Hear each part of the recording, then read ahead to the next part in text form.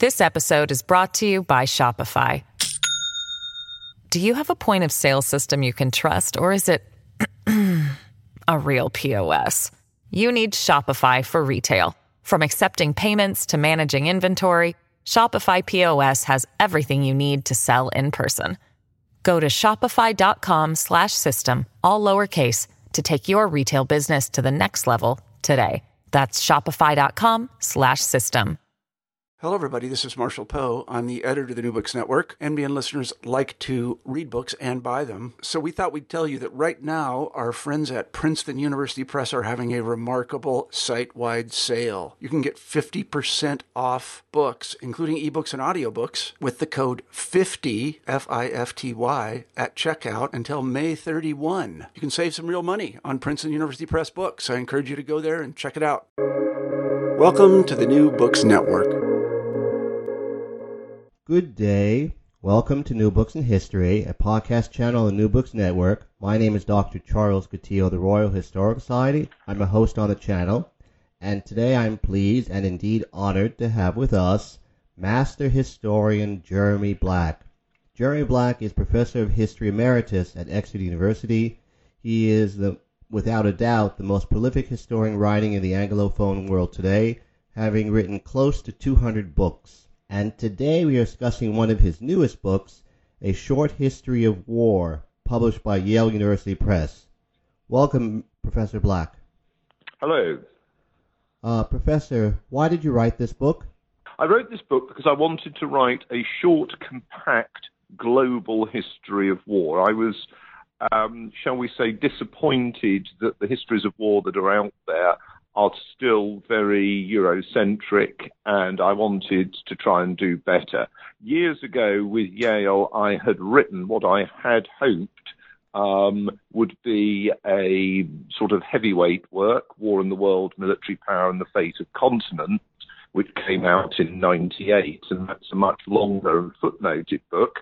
And I think that worked at that level, but there was no good short history of war, and that's what I wanted to try and offer. What were the origins of war as a social activity? Well, I personally think that war is inherent to the human condition. So, in other words, I don't see it as coming about as a result of some sort of supposed fall of mankind, whether considered in terms of a nature of social organization or whatever. I actually see it as a product of group activity, of groups, initially for human beings protecting themselves and seeking to benefit from other animals, and then also interacting with other human groups. So I see it as pretty well integral. So for you, war as a social activity predates urbanization? Yes, and as you say, the first chapter is on the origins of conflict, and I try to go in some detail into the nature of human conflict developing very early on. I also am very dubious about the oft-repeated argument that early warfare was ritualistic and therefore supposedly limited. I think that's misleading, and I would also add the point that ritual does not mean that conflict was not deliberate, deadly, nor harsh. Why did war in a state-structured fashion originate in the Near and Middle East? Well, I think that's because, and in China, I think that's because those are the areas of early statehood. I think you've got larger consolidations of human beings in the societies made possible by irrigation along major rivers, the Nile, the Tigris, the Yellow, and the Yangtze being the absolute crucial ones, though there were others. I mean, in India, obviously, the Indus and the Ganges. And I discussed that in the second chapter on war in the early states, but I also bring in, and I think this is important, the role of war as a narrative of group organization, both its central role in religious narratives and the sense that tribal success or over other tribes involves conflict between gods or cosmic struggles in what is an inherently competitive system. And, going back to what we were talking about earlier, the argument that religion is a social construct of, as it were, some form of modern society, urbanized society, I think that plays very little attention to the extent to which most religions are inherently bellicose. How, if at all, did the origins and early history of war differ in China from that in the Near and Middle East? Well, I think that's a very interesting question. I mean, in China, you have oscillation would be the wrong word, because that would suggest some inherent natural process, but you have contrasting stages of a multipolar system, which is similar to that in the Near and Middle East, and periods of consolidation where you have a single potent empire, and the latter is a contrasting situation to the Middle East, but obviously there are periods like, say, the Warring States period, which is commonly dated between 403 and 221 BC, when you've got a situation which is not too different to what you would see further west. And I think it's also worth pointing out that much of the organization of warfare, so the use of mass disciplined infantry formations, or its technology, use of archery, the use of chariots, the nature of fortification and therefore of siegecraft, are ones that are not unique to China, but are shared elsewhere, both in South Asia and in Southwest Asia and Northeast Africa. To what do you attribute, militarily speaking, the world empires of Persia and Rome, as well as the post-Alexandrian kingdoms? Do they have anything in common? Well, I think that's a really interesting question, Charles, because I think it's one. Often, if one is seeking for commonalities in a certain period, will look at either the socioeconomic constraints or the technological constraints. But in practical terms, in pre-industrial society, and much of the world doesn't industrialize till the period beginning in the mid-19th century, the socioeconomic structures and the technological constraints are fairly similar. I mean, in terms of, if you think of warfare, until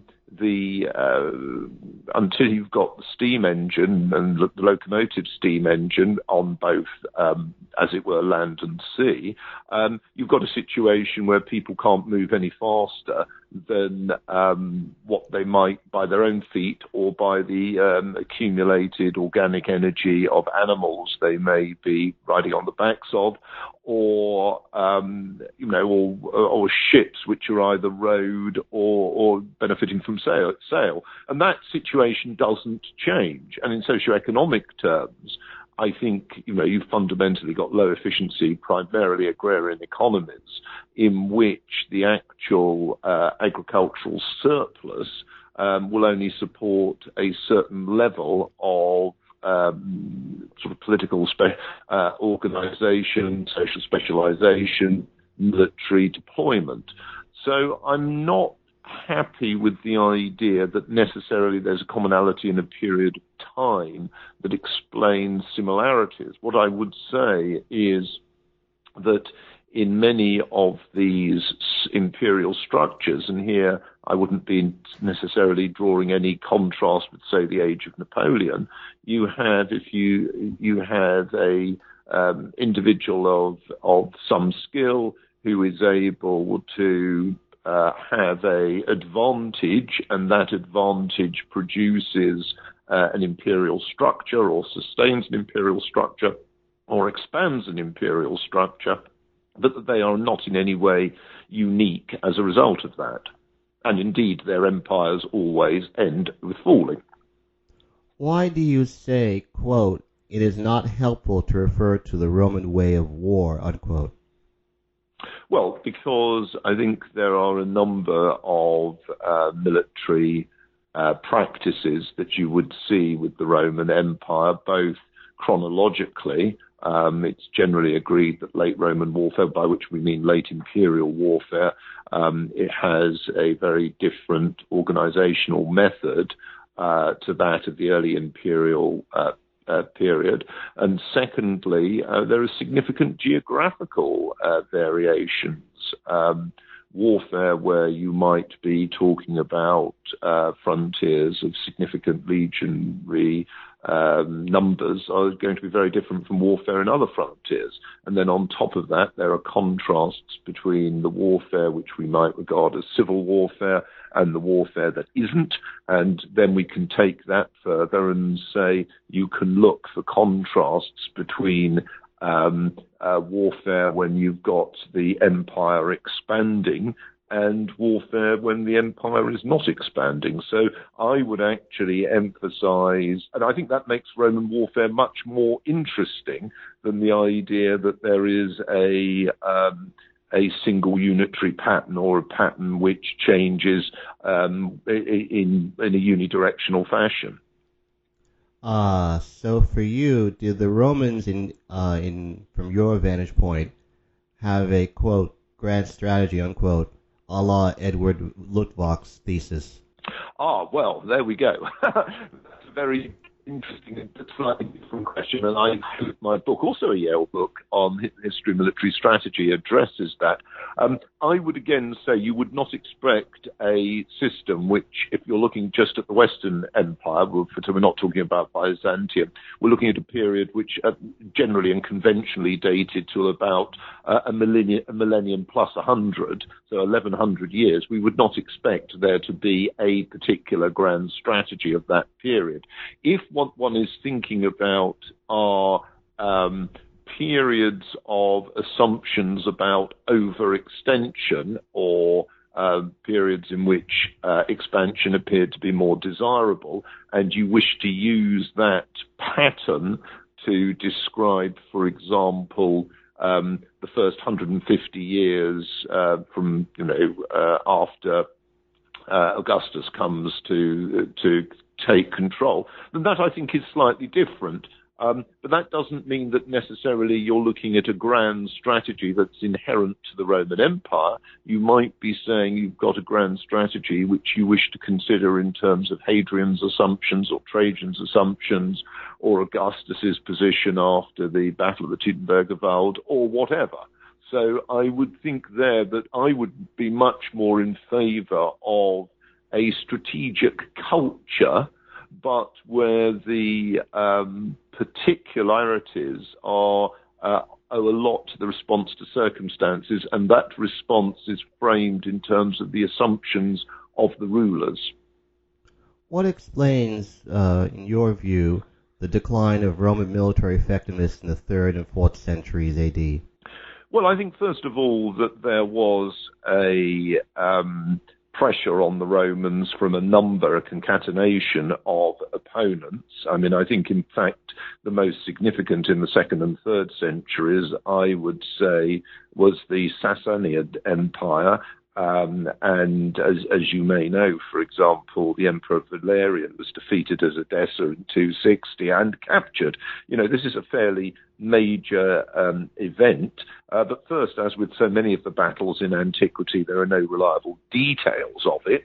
And secondly, I think it's fair to say in much of the general military history written by non-specialists, there is a tendency to emphasize the assaults on the Western Roman Empire rather than to consider the extraordinary efforts the Romans made to fight first, the Parthians and then the Sasanians, but more generally other opponents also on their eastern borders.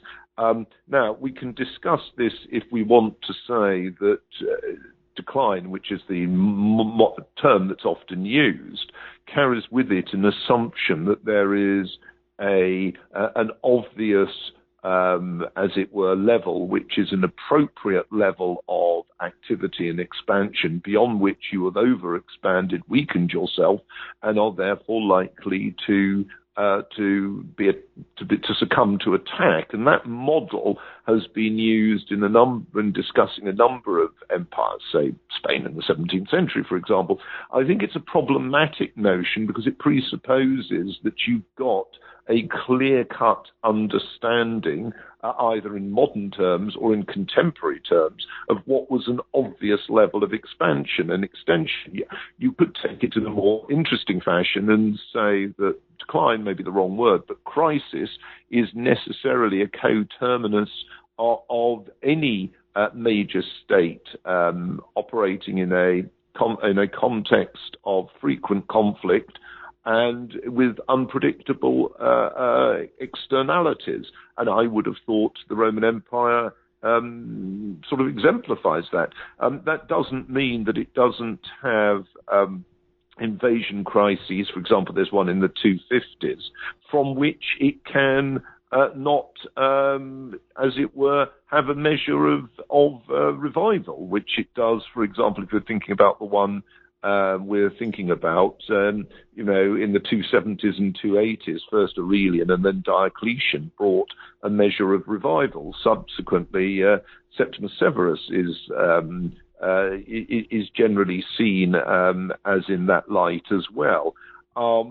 So I'm not sure that I would say that the 2nd and 3rd centuries are necessarily fatal crises. And of course, from the perspective of the Byzantium, which is still there up to the conquest by Mehmed II in 1453, I think that might seem even more the case. What were, insofar as the sources tell us anything, was the military basis of the Arab conquests in the 7th century? Well, that's again an excellent question, and I'm glad you used the phrase insofar as the sources tell us. The best book I would say is by Hugh Kennedy. He makes it quite clear that it's difficult to make authoritative statements about the force structure, the size, the weapons, and the tactics used by the Arab forces. But it's certainly clear that they benefited both from the extent to which the bitter conflict between the Byzantine forces and the Sasanians,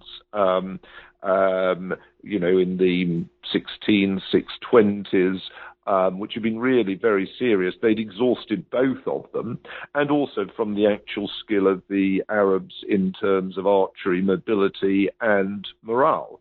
Now, where you put the balance between those two factors is interesting. And of course, on top of that, Byzantium had been weakened by the plague. What's interesting is not so much that Byzantium did badly initially at the hand of Arab attackers. After all, the Sasanians had conquered Syria in 611 and Egypt in 616. But from that, the Emperor Heraclius defeats them in the late 620s. So it's not so much that the Arabs achieved success that I think is important. It's that they were able to sustain success and to entrench their many of their conquests. That, I think, is a more interesting factor. In medieval Europe, what were the differences between private and public military systems?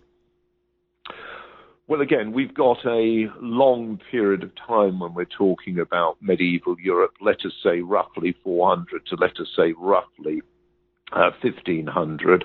And I suppose the usual notion that people would be trying to underline there is by which they mean the state, by which they mean a sovereign body, had a right to warfare that was more circumscribed in the case of private bodies, by which we generally mean individual landlords, though we could also mean, for example, independent or autonomous towns or other communities. Now, the latter are clearly significant, and there are often linkages between public and private military structures. The one that's usually discussed is feudalism, which itself is capable of a number of definitions and which also had a dynamic, a changing characteristic. So what I think one's got here is a range of military activity and organization. Now, before that sounds anachronistic and we pat ourselves on the back and say, oh, well, people in the past, weren't they pathetic? I think it's reasonable to point out that around the world today, we have many what you might call private military systems, or certainly non-state military systems, some of them of considerable scale. One can think, for example, of Colombian or Mexican cartels. One can think of Afghan warlords, etc., etc. And we have the concept of the failed state today. But even in those states which are not failed, let us say the United States, there are many people who are authorized to bear arms for purposes of security and that operate as security forces, and the same is true in other societies. So I'm not sure that we should necessarily assume that private warfare or private military capability is a matter of the past. And I would also point out, as you know, my book on history of fortification, I make the point that modern societies are more fortified than would have been the case 150 years ago, with public buildings generally protected in some way or other, with issues such as strengthened glass, burglar alarms, gated communities, etc., etc.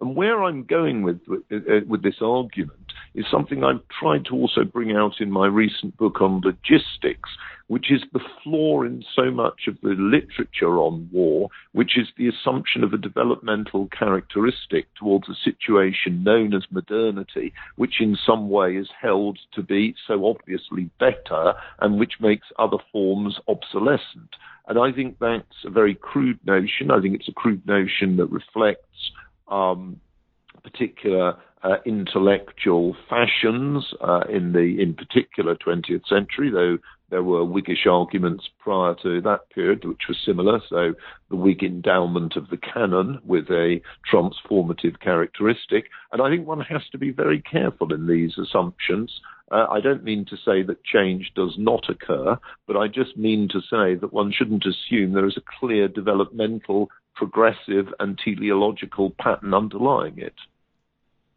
Why did the Crusades ultimately fail, military speaking? Well, I've got a chapter on the Crusades in there, and I've suggested that, first of all, it fits into a long-term pattern in which local people were fought over by incomers or their descendants. So the Crusaders, the Mamelukes, briefly, the Mongols were there. Of those incomers, the most effective were Turkic nomadic peoples in many respects. They and the Mamelukes were the ones who really struggled, and you could argue that the Turkic peoples won in the 15 teens when Selim the Grim, the Ottoman Sultan, definitively defeats the Mamelukes, and thereafter Jerusalem is under Ottoman rule until World War I, when the British conquer it.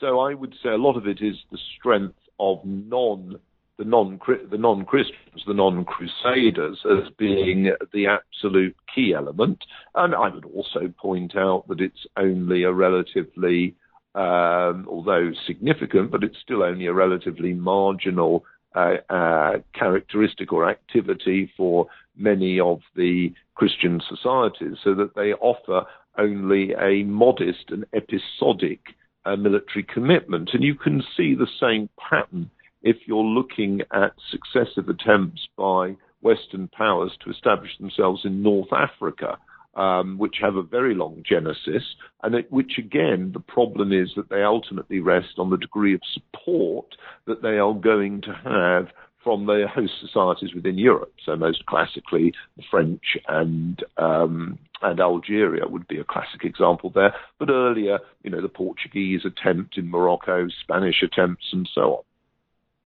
This episode is brought to you by Shopify. Do you have a point of sale system you can trust, or is it a real POS? You need Shopify for retail. From accepting payments to managing inventory, Shopify POS has everything you need to sell in person. Go to shopify.com/system, all lowercase, to take your retail business to the next level today. That's shopify.com/system. What explains the military success of the Mongols? Well, I think the best book on the Mongols, to my mind, and the military side, is Tim May's book, and I think Timothy May's book at North Georgia. I think he very much provides a discussion of the tsunami method of conquest involving invading and devastating a large region, then withdrawing, holding only a small section of the territory, but thus having created a buffer zone which made it impossible to attack the Mongols, and then served as the basis for a further expansion. I mean, I would add to that a whole host of issues to do with the deficiencies in military terms of opponents. I would also add the Mongol ability to operate in a number of environments, and the essential importance of stepland activity in that military culture. Why do you appear to challenge the concept of the so-called gunpowder revolution? Oh, well, I've written a lot of books on this, and I mean, in that one, I'm really summarizing my book on war 1450 to 1600, and also the separate book on 17th century warfare called Beyond the Military Revolution. I think I've gone into those at some length. I mean, as you will know, this has been one of the most active fields of scholarly activity in recent years. I'm talking about two things essentially here. One, the need to be wary about reading back from late 19th and 20th century firearms to the firearms and the firearms capabilities of the earlier periods, particularly 15th and 16th century. And secondly, the argument that in some way the world question had been decisively determined in favor of Western powers by their use of gunpowder. And, I've written about that at some length. And in essence, in this book, I think it's fair to say I've summarized arguments I've made elsewhere, and I would hope readers would look at those, because those arguments are important, but they're also discussed at greater length elsewhere. How did what you term naval reach transform the nature of war in the period after 1400? Well, I think naval reach, what I'm talking about that is the capacity to project power by sea.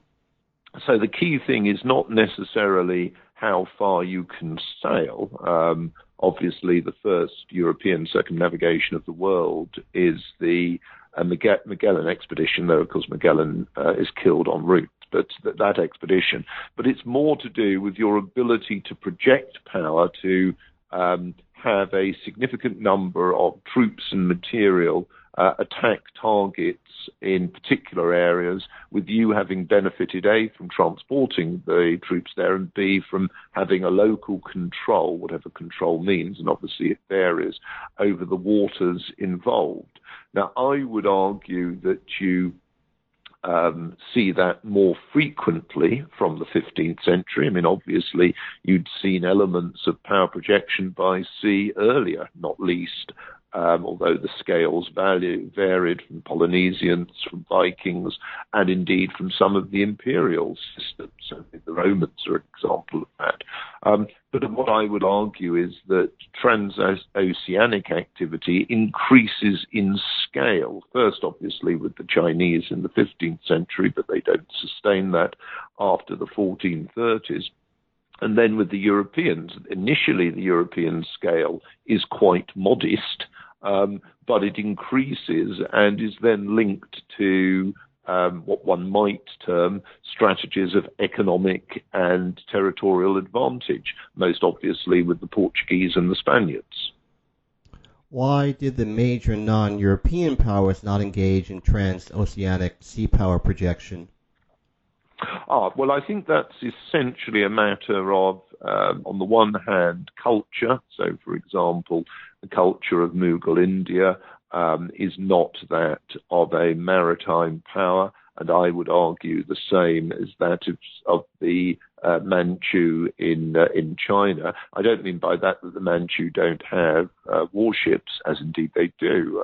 For example, when conquering Taiwan in 1683. But what I mean is that is not their prime interest. So if you take the case of the Manchu, both the Kangxi Emperor and the Qianlong Emperor, who are the two most significant expansionist emperors, are most concerned with activity and expansionism on the steppe, particularly, and antagonism with the Dzungars of what is now we would call Xinjiang.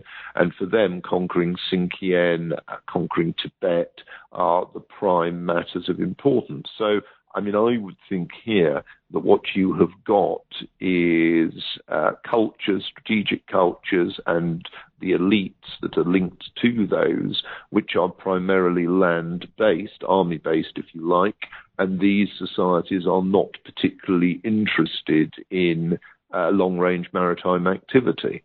You might actually argue that the same is true of many European societies. I've got a book coming out on the strategy of the French Revolution and Napoleon, in which I draw attention to the only episodic interest of Napoleon in transoceanic power projection. What explains the military success of the Ottoman Empire in the 15th and 16th centuries? I think the ability to operate in, after all, what we're talking about is three continents, Asia, Africa, and Europe, and on both land and sea, reflects adaptability, which is a key element, as with the Mongols after they took over China, and indeed in order to help them take over China, you've got steppe societies adapting to very different methods of warfare. I think that adaptability is very significant. I think the syncretic practice of their rulership is significant. The Ottomans are happy to prevail over and dominate non-Islamic societies rather than feel that they have to convert everybody that they rule, and that helps to create constituencies of interest and support for them. Their ability to play off their opponents and the difficulty the opponents have in cooperating, I think that is a very significant step. So in terms of playing off their opponents, there are attempts by the Europeans, for example, to cooperate with opponents of the Ottomans to the east, both the Safavids and pre-Safavids, in fact. These prove extraordinarily difficult to make any luck of or from.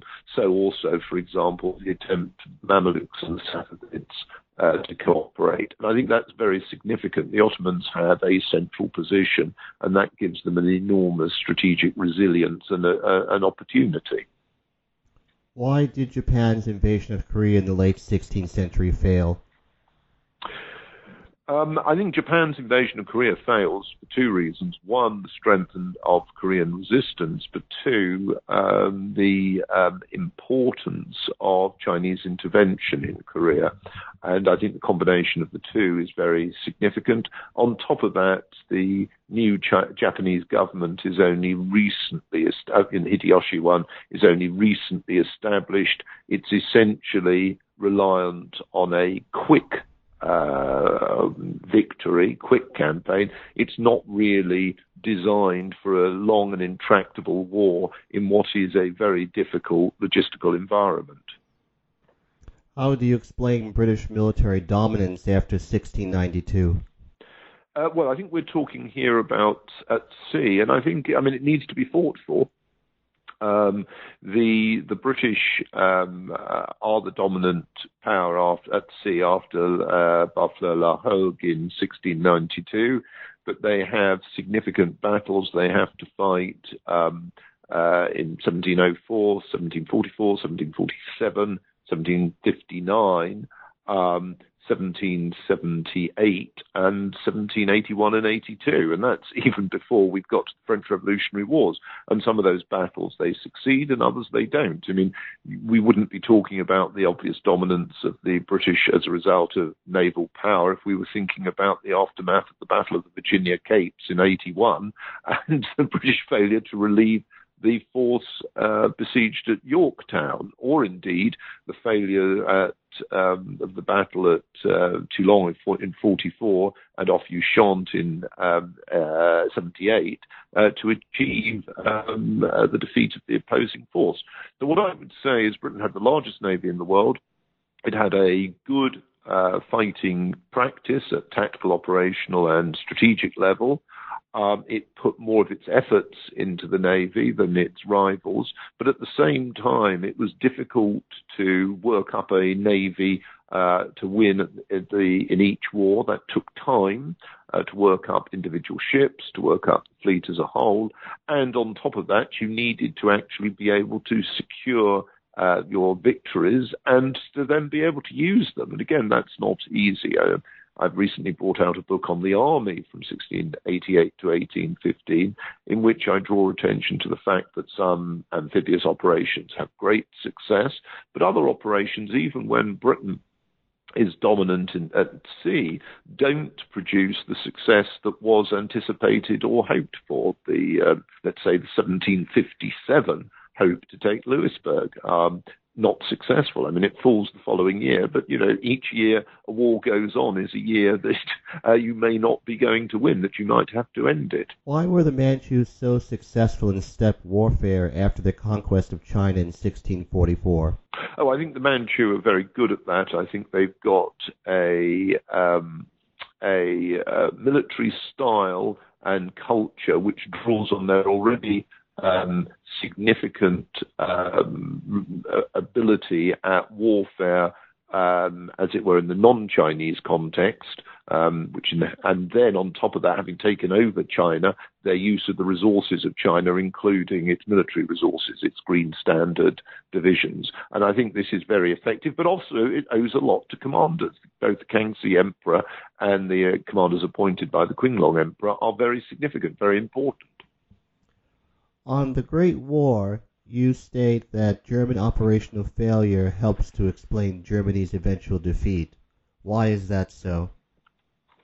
I think that the German operational failure is, fairly well established. I'm not saying that necessarily the opponents did terribly well, but, if you're thinking of Anika Mombayer's book on the weakness of the Germans and the invasion in 1914, if you're thinking of the failure of the Verdun plan in 1916, if you're thinking in 1918 of the failure in the spring offensives to sustain an axis of assault on any one area, I think those are all very important.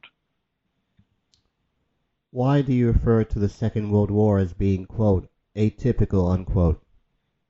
Well, it's atypical in terms of the nature of the war compared to most warfare in the 20th century.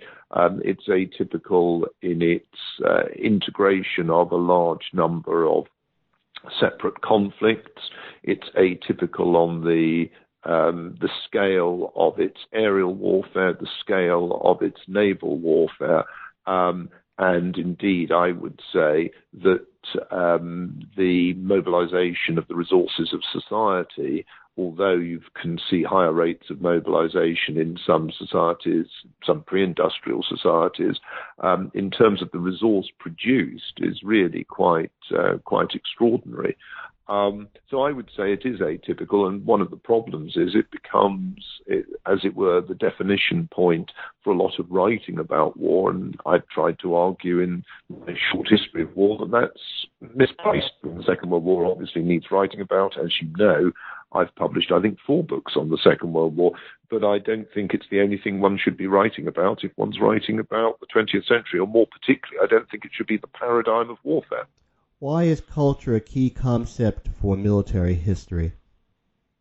Culture is a key concept for military history because it relates to the way in which militaries think of and use force and killing, their attitudes towards inflicting punishment and also suffering punishment, and the way in which they shape the notion of their own interests. So culture is important of all those reasons. And I would say also there are other factors that affect the interaction with civilians, etc., etc. But I think the ones I've just cited, I would argue, are the most important.